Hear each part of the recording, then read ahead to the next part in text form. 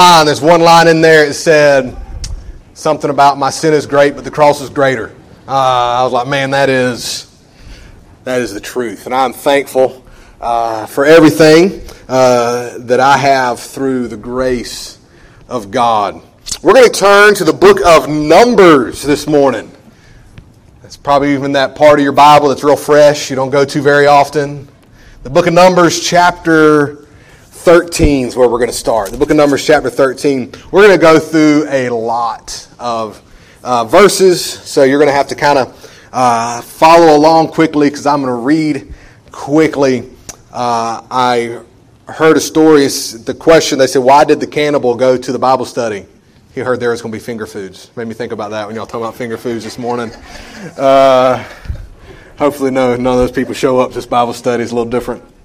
Let's pray. We're going to open in prayer. I like to do that to calm I still get nervous, especially when Pastor Joe's here. I don't know why. I don't know what it is. Just different when he's here. So let's pray. We're going to start in Numbers chapter 13. Dear Lord, I thank you for this day, and I thank you for everything you've given us and all that you've done for us. I pray that you'll be with us this morning. Be with all these prayer requests that were mentioned. A lot of people who are struggling health-wise. A lot of people who need your guidance and your presence. They need your joy and your peace, Lord. And I pray that you'll be with them. I pray be with us this morning as we open your word.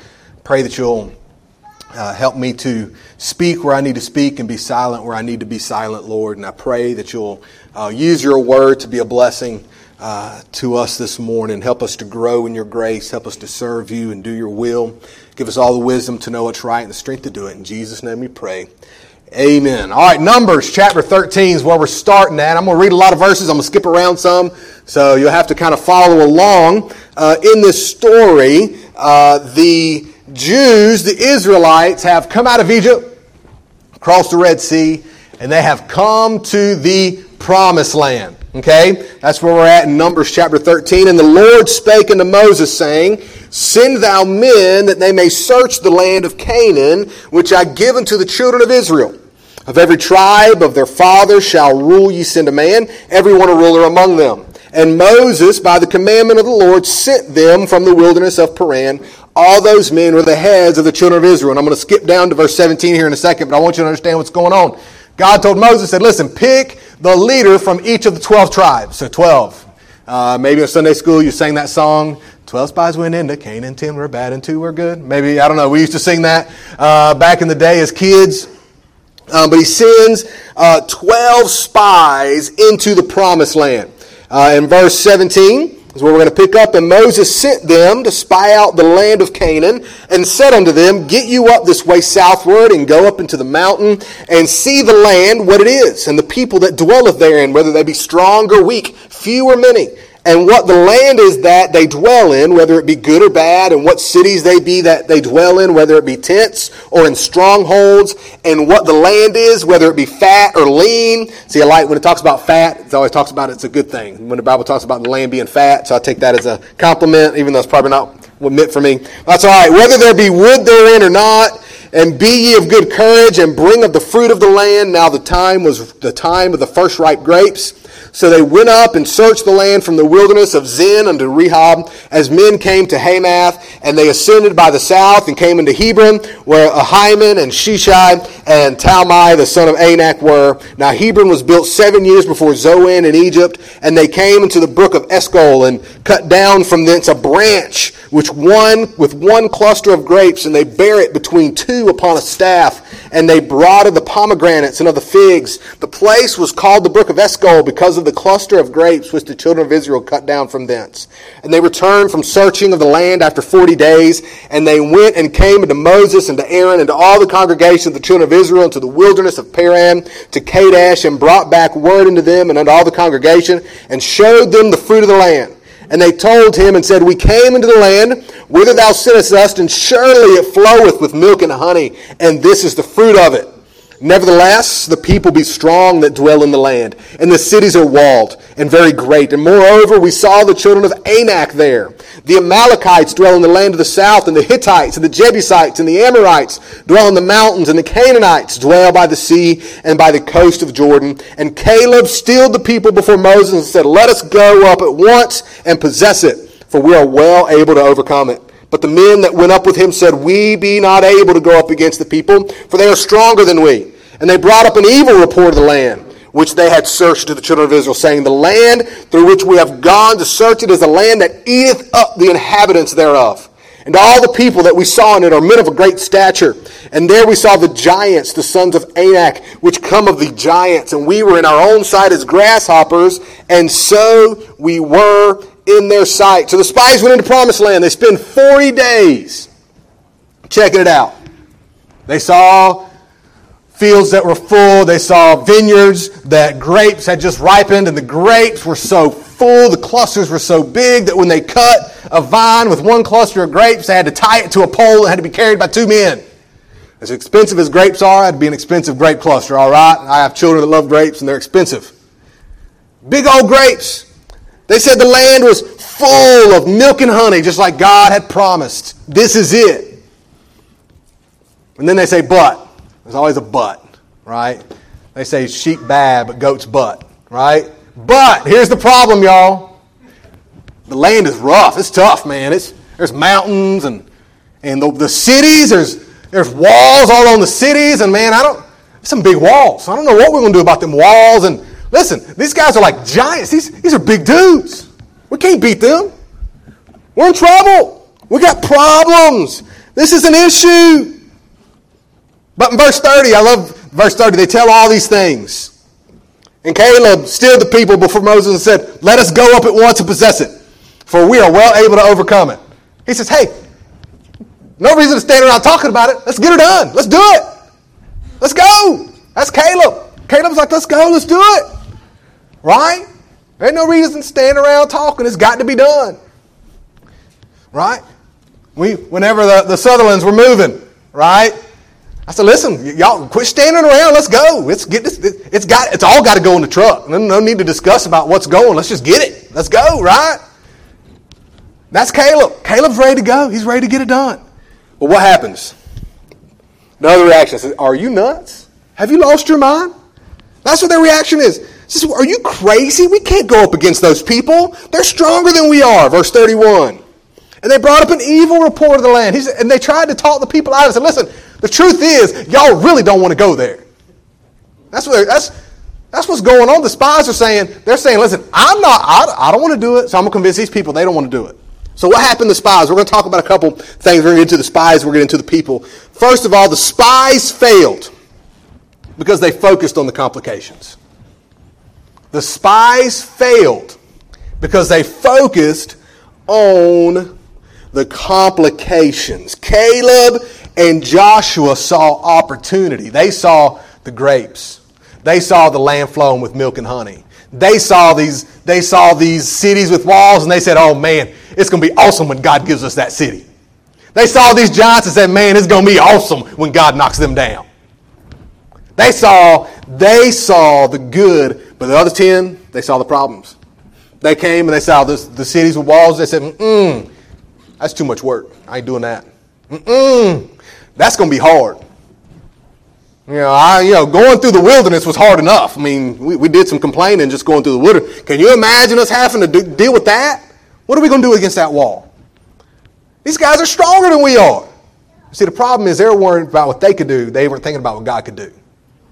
They looked at the problems. Let me go ahead and tell you, in this world, today we have too many Christians focusing on their problems. And what kills me, listen, I've said this to the teens. I don't know if I've said it in here, so don't be mad at me, okay? You are not persecuted because somebody says Happy Holidays instead of Merry Christmas. That's not persecution. It's not, okay? That might bum you out and say, I wish they'd say Merry Christmas instead of Happy Holidays because we understand Christ and Christmas. That is not persecution. Getting put in Facebook jail is not persecution. It's not. That's not difficulties. We think, well, Lord, I got this big old house and I got this boat and I got these cars and I can barely make the payments. It's rough on me. Seriously? That's real rough. I hate for you that you can barely make your payment on your $300,000 house and your $80,000 vehicles. That's so rough that you have to work so hard to make your payments. It's so hard. We're all just oppressed. You ever have children? I've got children, and they act like, you tell them to clean their room. Like really? Let's pull up videos of little kids, over in Africa, catching snakes to eat, right? I mean, they act like they're just so oppressed because I wanted the iPhone 12 and you got me the iPhone 11. That's like, gosh, there'll be a 13 before next year and I'll have the 11. And we act like we are just so oppressed. We have so many problems, and that's all they ever focus on. Too many Christians spend their days looking at the problems of this world and never open their Bibles to see the promises of God. Let me go ahead and tell you, the promises of God are bigger than the problems of this world. It just is. And when we spend all our time focusing on the problems, these spies, they looked at the difficulties, and that's all they focused on. We got coronavirus right now. Pastor Joe, it makes me laugh sometimes. I think differently.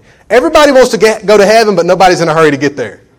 You ever notice that? I mean, that's just the way it is. Well, bless God, I can't wait to go to heaven, but I'm going to live in fear. What? Why? Listen, if I die, I'll be sad because I'll leave my wife and my children. They depend on me. But if I die, I'll go to heaven. That's not a problem. And these Israelites, these spies, they're at a problem. They say, listen, if you'll just go and you'll do what you need to do, you'll get to be in the promised land. You've been in the wilderness for months. Which, by the way, in case you don't know this, it didn't take 40 years to get to the promised land. They got there in a couple of months, and we'll see what messed them up for 40 years here in just a minute. But it didn't take them 40 years to get to the promised land. Because here they are, not long after they've left Egypt, and they sent the spies in. We're going to look at a couple verses before we move on to the next point. 1 Peter chapter 4, verse 12. Keep your spot because we're coming back. Don't lose it. 1 Peter chapter 4, verse 12. He says, Beloved, think it not strange concerning the fiery trial which is to try you, as though some strange thing happened unto you. But rejoice inasmuch as ye are partakers of Christ's sufferings, that when his glory shall be revealed, ye may be glad also with exceeding joy. If ye be reproached for the name of Christ, happy are ye, for the Spirit of glory and of God resteth upon you. On their part he is evil spoken of, but on your part he is glorified. But let none of you suffer as a murderer, or as a thief, or as an evildoer, or as a busybody in other men's matters, which I think it's interesting that they say murderer, thief, evildoer, and busybodies just as bad as those are. We like to scale our sins. Well, I'm not a murderer, I'm not a thief, Listen, there's plenty of times where God puts a disobedient parent in there with murderers and witchcrafts and all that. But we sin against God. He says, verse 16, Yet if any man suffer as a Christian, let him not be ashamed, but let him glorify God on this behalf. Listen, these preachers who stand up and say, if you'll have enough faith, you'll be healed of all your sicknesses. If you have enough faith, you'll never have to worry about paying your bills. Listen, those are lies. The Bible says, you're going to suffer. Life is hard. And we as Americans say life is hard. Come on. Life's not hard for us. No, we have some problems, but I would guess most everybody in here had a full belly when they went to bed last night. They got up and decided whether or not they wanted to eat breakfast. And you'll either go out for lunch or you'll have food at the house. And you'll sit in the air conditioner. And if the AC goes out, you will call the AC man and you will pay weekend hours for him to come fix that AC. We say we have problems, but they're nothing compared to what so many people suffer. But he said you will have problems. And if you suffer for doing right, don't be ashamed. Because there will be times this world does not accept the truth. You try to do something for God, there will always be naysayers. Always. You see it over and over and over in the Bible where somebody tried to do something for God, naysayers. Wet blankets, right? They want to put it out. They're not interested in it. They're not interested in you. If they see you serving God, it'll make them feel bad because they're not. Or something might have to change. That's a bad word. Galatians chapter 6, 7 through 10. More verses that we should be familiar with. Galatians 6, 7 through 10, he says, Be not deceived, God is not mocked, for whatsoever a man soweth, that shall he also reap. For he soweth to his flesh, shall of the flesh reap corruption. But he that soweth to the Spirit, shall of the Spirit reap life everlasting. And let us not be weary in well-doing, for in due season we shall reap if we faint not. As we have therefore opportunity, let us do good unto all men, especially unto them who are of the household of faith. Don't focus on the problems, because God has promised, if you're not weary in well-doing, if you continue to sow goodness, righteousness, the fruit of the Spirit, love, joy, peace, long-suffering, gentleness, goodness, faith, meekness, temperance, if you continue to sow those things, you'll reap those things. We talked about, in my Sunday school class, we talked about God's blessings. God doesn't bless us with worldly means. See, a lot of people say, well, if you'll send money you send $100 to my ministry, you'll get a $200 check. God doubles what you give. He always does. That's not how it works. You understand that? Because God doesn't bless us with worldly means. When we give ourselves, our time to God, when we give our money to God, when we give our hearts to God and our actions to God, and we give our families to God, what does He bless us with? He blesses us with love, joy, peace, long-suffering, gentleness, goodness, faith, meekness, temperance. You know why? Those things don't come from the world. You know how I know those things don't come from the world? Because I have seen people with tens of millions of dollars overdose on drugs, commit suicide. Talk about how miserable their life is. Even in the Bible, Solomon, the most wealthy man in the world, he said it's vanities of vanities and it's vexation. All that is. More money, more problems. That's all it is. That's all it means. That's what He gives you. He doesn't bless us with worldly means. He blesses us with spiritual means. And the spies failed because they focused on the complications. Now let's look in chapter 14 of Numbers. Let's see what happens here. Start with the first 10 verses. He says, And all the congregation lifted up their voice and cried, and the people wept that night. And all the children of Israel murmured against Moses and against Aaron and the whole congregation, and said unto them, Would God that we had died in the land of Egypt, or would God we had died in this wilderness, we'd be better off dead. And they said one to another, Let us make a captain and let us return into Egypt. Then Moses and Aaron fell on their faces before all the assembly of the congregation of the children of Israel, and Joshua the son of Nun and Caleb the son of Jephunneh, which were of them that searched the land, rent their clothes, tore their clothes, a sign of mourning. And they spake unto all the company of the children of Israel, saying, The land which we passed through to search it is an exceeding good land. If the Lord delight in us, then He will bring us into this land and give it us, a land which floweth with milk and honey. Only rebel not ye against the Lord, neither fear ye the people of the land, for they are bread for us. Their defense is departed from them, and the Lord is with us. Fear them not. But all the congregation bade stone them with stones. We don't want to hear it. And the glory of the Lord appeared in the tabernacle of the congregation before all the children of Israel.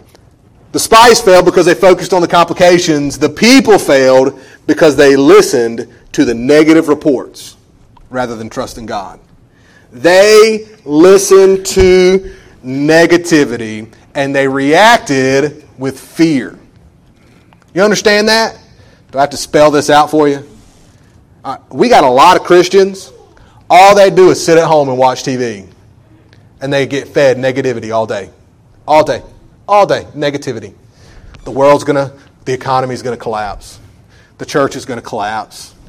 Coronavirus is going to kill you. It's all the government's coming to get you. They're going to take everything you own. Seriously, I hear it. And that's what they listen to all day. And guess what they get? Fear. Because guess what? They spend hour after hour after hour after hour feeding themselves negativity, and they never pick up the Bible and look at the promises of God. Never once. They don't look at what God has promised. Just like when Joshua and Caleb said, listen, the land is good. God's promised to give it to us. What was their reaction? Shut up or we'll stone you. I don't want to hear that trash. We've made our decision. Why? Because they chose fear over faith. Verses 2 through 4, they literally said, we'd be better back in Egypt. You understand in the Bible, Egypt is a picture of the world. We got too many churches. They're trying to blend in with the world. We got too many churches. They say, listen, we just want to fit in with the world. We're better off. You see, if we stand up for God, the world's not going to like us. It's going to be hard. We're going to have problems. There's going to be walls. There's going to be giants. We don't want that, so we'll just go back to the world. We'll go back to Egypt. And we'll find us a leader who will take us to Egypt. If we don't like the preacher, we'll kick him out till we find one we like. That's what we'll do. Listen, that was their attitude. We're going to find us a leader who gives us what we want. You see that over and over again. The Israelites, whenever it was time for Saul, they wanted a king. We want to find a leader that's going to give us what we want. We don't want to follow God no more. We want a king. Too many Christians, and I'm talking about Christians who go to church 2 or 3 times a week. They're looking for somebody to give them what they want. They're willing to take on a little bit, as long as it's not too hard on me. I'm willing to do a little bit of this Christian stuff until it starts to inconvenience. Then we have a problem. That's a lot of American Christians. I'm just telling you. And that's how the Jews were. They wanted to go back to Egypt. They didn't want to stand up. They didn't want to stand up for the truth. They wanted to go back and have what they had. They didn't care that what they had was suffering. They didn't remember that what they had was slavery. In their minds, oh yeah, Egypt was great. Like seriously? Do you remember Egypt? Like that doesn't make any sense. That you'd want to go back to Egypt. But there are a lot of Christians, they're like, oh no. What the world gives us is okay. Have you lost your mind? Do you remember what sin was like? Do you remember what life was like before you gave your heart to Jesus? Is that really what you want to go back to? But that's what they're going for. Let's just give us back. Give us what we want. God can't bless us when we turn our back on Him. If you go to the world for temporary satisfaction, it takes you away from God. You understand, the world offers temporary satisfaction while God offers eternal blessings. There is a big difference. Big difference between temporary satisfaction and eternal blessings. And there are too many, because we live in a microwave, high-speed society. We want what we want, and we want it now. That's it. Listen, those of you who have children, you can have the best internet. Listen, I have a fiber cable going to my house over here. That's the fastest cable. That's the fastest internet you can get in Rincon, Georgia. I'm just letting you know. And because they ran a fiber for the church, I convinced them to run a fiber to the house. It was awesome. But we still complain. God, come on. What is taking so long? And at least we're not buffering in the middle, but it don't pop up right when we want it to pop up. We complain about every little thing. We listen to negativity. This world has nothing to offer. Their reaction to the truth was they wanted to pick him up and pick up stones and kill him. We don't want to hear you. We don't want to hear the truth. We don't want to hear that. You go and you look at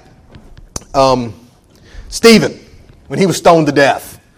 Right? It says as he spoke, Father, forgive them. I look up and I see the sun. It says they stopped their ears and cried. That's what the King James. You know what that means? It means they went la la la la la la la la la. That's what it means. You go back and read the story of Stephen. It says they stopped their ears and cried. All right, we don't want to. I don't want to hear. I don't want to hear. Have you ever done that with your children? Mama, it's not my name. Not my name. I don't want to hear it. Right? No, I'm done. Change my name.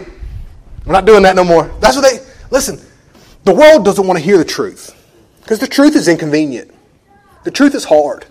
And we are in a society that likes things the easy way. Two things I want you to understand here as we talk about the people's failures, constantly taking negativity and never going to the promises of God. First of all, the majority is not always right. I want you to understand that.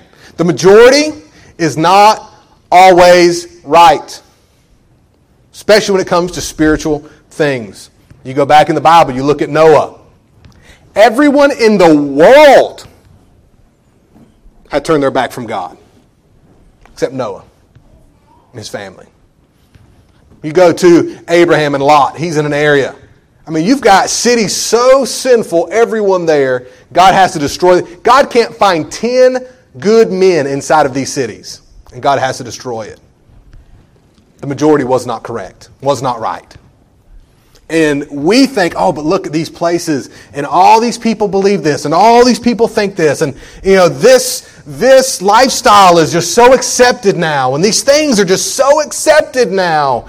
That the majority is not always right. Listen, I'll just go and tell you, just because the world accepts something doesn't make it truth.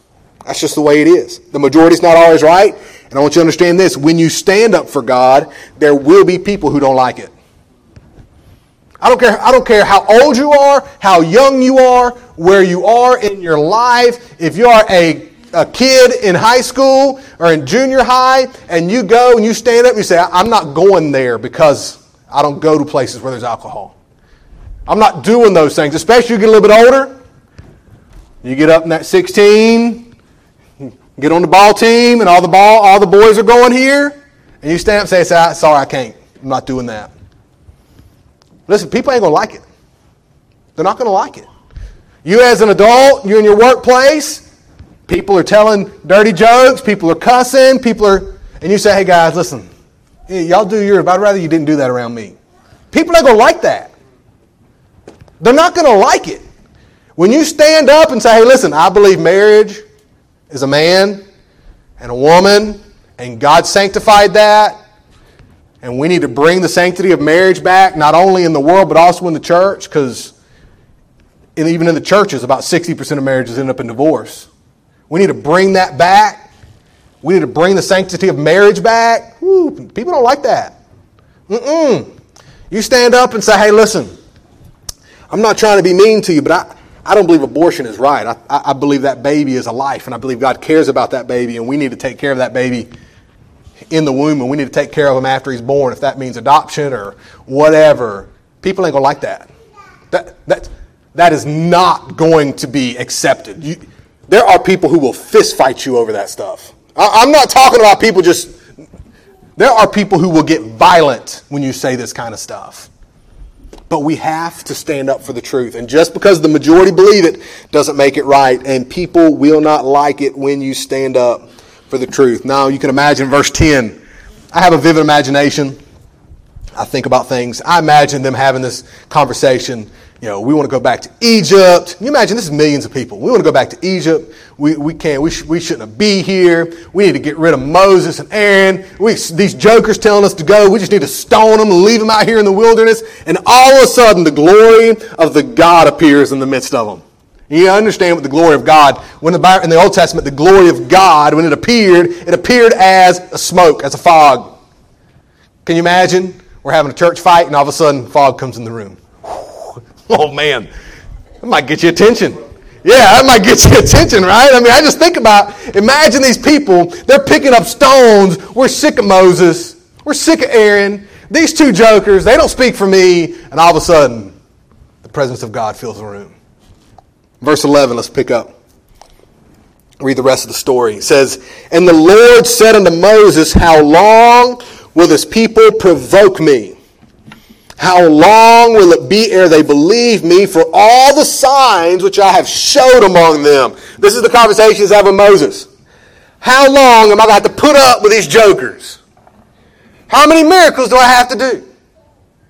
What do I have to do to get them to pay attention and believe and do what I tell them to do? Verse 12, I will smite them with the pestilence and disinherit them and will make of thee a greater nation and mightier than they. Says, tell you what, Moses, I'm done with them. I'm going to kill them all. Me and you will start over. Whew, that's pretty rough. Verse 13, and Moses said unto the Lord, then the Egyptians shall hear it. For thou broughtest up this people in thy might from among them, and they will tell it to the inhabitants of this land. For they have heard that thou, Lord, art among this people, that thou, Lord, art seen face to face, and that thy cloud standeth over them, and that thou goest before them by day and time in a pillar of cloud and a pillar of fire by night. Now if thou shalt kill all this people as one man, then the nations which have heard the fame of thee will speak, saying, because the Lord was not able to bring this people into the land which he sware unto them, therefore he hath slain them in the wilderness. And now I beseech thee, I beg you, let the power of my Lord be great, according as thou hast spoken, saying, the Lord is longsuffering and of great mercy, forgiving iniquity and transgression, and by no means clearing the guilty, visiting the iniquity of the fathers upon the children to the third and fourth generation. Pardon, I beseech thee. That word means beg. Pardon, I beg thee, the iniquity of this people according unto the greatness of thy mercy. And as thou hast forgiven this people from Egypt, even until now. He says, God, if you do that, everyone's going to say, their God was strong enough to take them out of Egypt, but he wasn't strong enough to take them into the promised land. He says, now I'm begging you. You said you're forgiving.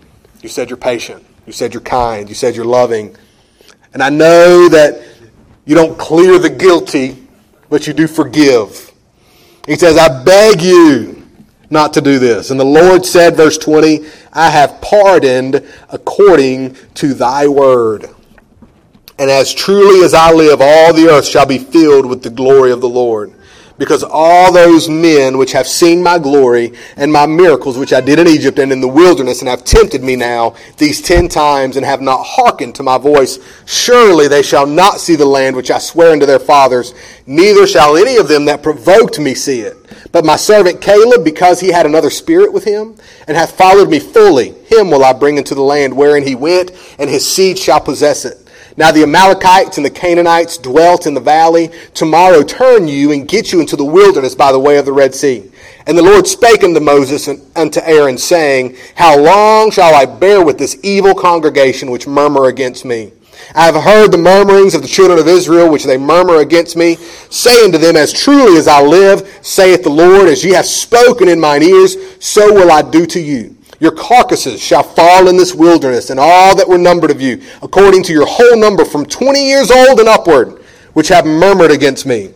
Doubtless you shall not come into the land concerning which I swear to make you dwell therein, save Caleb the son of Jephunneh and Joshua the son of Nun. But your little ones, which she said should be a prey, them will I bring in, and they shall know the land which ye have despised. But as for you, your carcasses, they shall fall in the wilderness. And your children shall wander in the wilderness 40 years, and bear your whoredoms until the carcasses be wasted in the wilderness. After the number of the days in which ye search the land, even 40 days, each day for a year, shall ye bear your iniquities, even 40 years, and ye shall know my breach of promise. I, the Lord, have said, I will surely do it unto all this evil congregation that are gathered together against me in this wilderness. They shall be consumed, and there they shall die. And the men which Moses sent to search the land, who returned and made all the congregation to murmur against him by bringing up a slander upon the land, even those men that did bring up the evil report upon land, died by the plague before the Lord. Those 10 spies dropped dead right there. But Joshua, the son of Nun, and Caleb, the son of Jephunneh, which were of the men that went to search the land, lived still. And Moses told these sayings unto all the children of Israel, and the people mourned greatly. They received punishment from God for their unbelief and their desire to go back into the world. I want you to understand this. God is patient. God is long-suffering. God is kind. God is loving. But he eventually punishes disobedience. You see it throughout Scripture. He eventually punishes disobedience. People think they can get away with sin.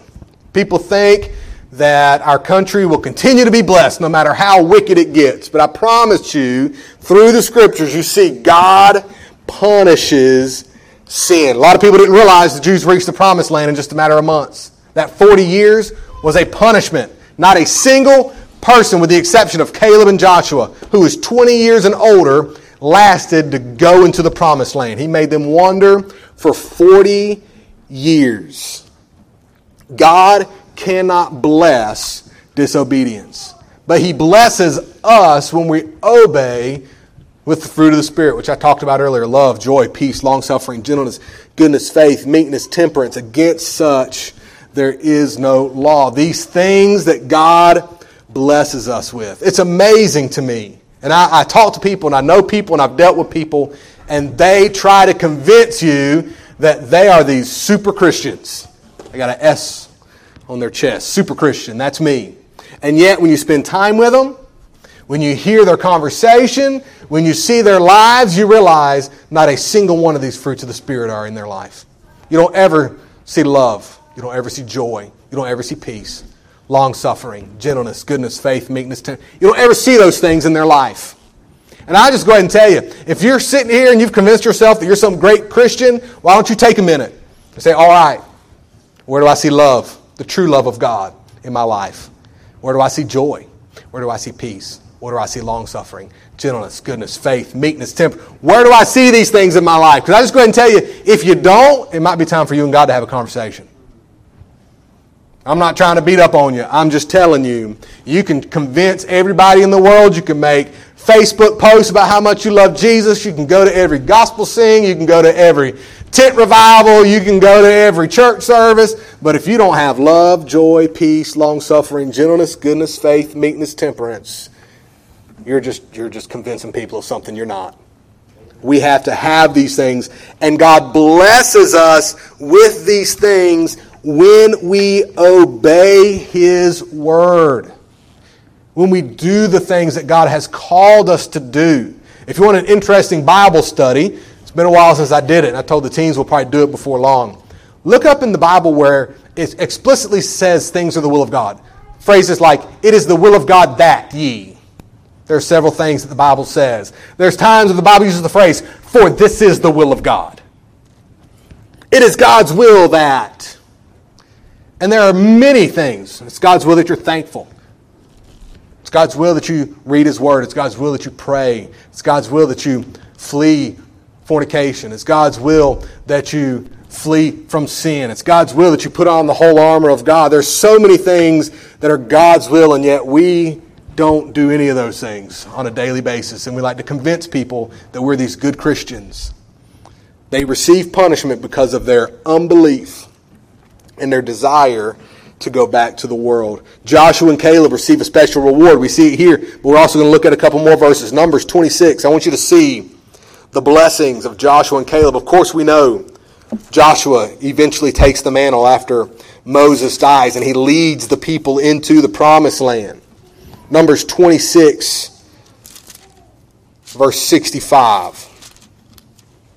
He says, for the Lord had said of them, they shall surely die in the wilderness, and there was not left a man of them, no one, not a single person, except save Caleb, the son of Jephunneh, and Joshua, the son of Nun. And ultimately, Caleb receives his reward in the book of Joshua, chapter 14.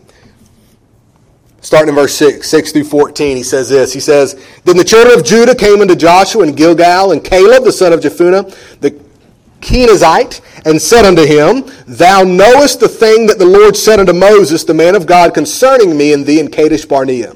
40 years old was I when Moses, the servant of the Lord, sent me from Kadesh Barnea to espy out the land, and I brought him word again as it was in mine heart. So Caleb was 40 years old when he was sent as a spy. He came back and said, let's do it. We can do it. Let's take it. God's promised it. Verse 8, nevertheless, my brethren that went up with me made the heart of the people melt. But I wholly followed the Lord my God. And Moses sware on that day, saying, surely the land whereon thy feet have trodden shall be thine inheritance, and thy children's forever, because thou hast wholly followed the Lord my God. And now, behold, the Lord hath kept me alive. As he said, these 40 and 5 years, 40 years in the wilderness, 5 years in the Joshua campaign, even since the Lord spake this word unto Moses while the children of Israel wandered in the wilderness. And now, lo, I am this day 85. He's 85 years old. Verse 11. As yet I am as strong this day as I was in the day that Moses sent me. As my strength was then, even so is my strength now for war, both to go out and to come in. How awesome would that be, guys? At 85, you still got the same vigor, the same energy, the same strength as you had at 40. Right? I hear the talk, man. I can't bend like I used to bend. I can't go like I used to go. Yeah. He said, listen, the same strength I had at 40 I got now. God's blessed me. He says, now therefore give me this mountain, whereof the Lord spake in that day, for thou heardest in that day how the Anakims were there, and that the cities were great and fenced. If so be the Lord will be with me, then I shall be able to drive them out, as the Lord had said. He said, hey, Moses said I could have all the land that I walked on, and I walked on that mountain. Remember the one with the giants? The one with the big cities with walls? Well, they're still there. But if you give me permission, I'll go kick them out. Listen, that is awesome. Are you kidding me? At 85, this is all those people, 1 million or so Jews, they were all worried about this mountain because they've got the high ground. And they're big and they're strong and they've got walled cities. And that's what they were worried about. But I'm telling you, at 85 right now, you give me the go. You give me the green. You tell me we're done with all this other stuff, I'll go take that mountain. Listen, that is awesome. I think you can take that mountain. That's a whole series right there. Right? God, why? Because Caleb believed the word of God. And nothing could convince him otherwise. That's what it was. God said it. Just like Pastor Joe says, God said it, that settles it. And I'm going to believe it. That was Caleb's attitude. It didn't matter how many people told him he was crazy. It didn't matter how many people told him 85 is too old for you to be going off to war. He didn't care. He said, you know what? God promised me that mountain. I'm going. I'm taking it. Because in Caleb's mind, all I got to do is walk up there and God will take care of it. I don't know how he's going to do it yet, but maybe he'll do an earthquake and I'll just walk up there and take what's mine. He didn't know. All he knew was God promised it. It was going to happen. Listen, there are people in this world, they say stuff, they say they're going to do stuff. I take it with a grain of salt, right? They don't ever keep their word.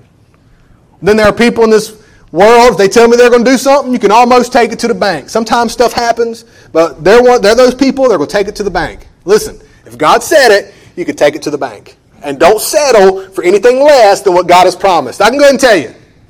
My dad's here today. If I was going to Valdosta, and I told Dad, I'm going to be at Valdosta Friday at 5. And he said, you know what? I'm going to go get some good steaks. We're going to grill some steaks. It's going to be good. I said, all right, Friday at 5, I'm eating steak. And then about 4:30 on the way to Valdosta, my kids say, I'm hungry. Let's stop at McDonald's. You have lost your mind if you think I'm eating a McDonald's burger. When I got steak waiting on me. Now have I seen the steak? No. Have I smelled the steak? No. But Dad said there was going to be steak, and if he ain't got them cooked, he's at least going to go, he'll take me to Texas Roadhouse because he promised me we're going to have steak. But I ain't going to eat a cheeseburger from McDonald's knowing there's steak waiting on me. Let me go ahead and tell you, God's promised a steak, and too many Christians are content eating cheeseburgers here on the world. I'll go ahead and tell you, they are content taking the little bit of satisfaction they can get here on the world, on the earth, and they're neglecting all the things that God has promised. I'm just going to go ahead and tell you, nothing in this world compares to what God can bless us with. And if we will have the faith of Caleb, I'm not promising you'll be rich. I'm not promising you'll be just as strong as 85 that you were at 40. That's not what God has promised. But God has made so many promises in His Word. And He always keeps His promise. And we have to be faithful in obedience. The first step in faith and obedience is salvation. We saw, if we confess our sins, He is faithful and just to forgive us our sins and to cleanse us from all unrighteousness. When Moses begged for forgiveness because of the sins of the people, He forgave them on Moses' behalf because of his repentance, because he asked for forgiveness. If we come to Christ, He will forgive us. And if we obey Christ, we don't do good things. We don't obey His word because we're trying to earn salvation. We do those things because God has blessed us so much, and we want to show our love for Him. Let's bow our heads and pray. I'm going to close in prayer, and then I'm going to let Pastor Joe come up and do the invitation. Dear Lord, I thank You for this day, and I thank You for all that You've given us. I thank You for all that You've blessed us with. Lord, I pray that You'll help us. Help us not to get so focused on the problems. Help us not to get so full of negativity that we forget the blessings and the promises of God. Help us to trust you. Help us to obey you. And Lord, I pray that you'll forgive our sins. Lord, I pray that you'll continue to be long-suffering. I know that you are a just God and a holy God, and that means punishment has to come eventually. But we pray for your patience and your long-suffering, and I pray that you'll help us to be a light, help us to be salt, help us to see revival in our church and in our communities, Lord. In Jesus' name we pray. Amen. All right, heads bowed and eyes closed. You can stand as they play. Head bowed, eyes closed this morning. Maybe you're here and you're not saved. You've never placed your faith and trust in Christ. And I tell you this morning, Jesus loves you. What a great message. Thank you, Brother Forrest, for that message. Let's focus this morning on the promises of God, not the problems of the world. If you need to be saved, I'll tell you, we can show you out of the Word of God how you can know for sure that you're going to heaven when you die. Let's stand together, head bowed, eyes closed, instruments playing this morning, a hymn invitation. Can I invite you to come? Maybe there's some situations or circumstances that you're facing right now in your life. God never promised things would be easy, but He promised He'd be with us every step of the way. If you need to come for whatever reason, as the instruments play this morning, you come.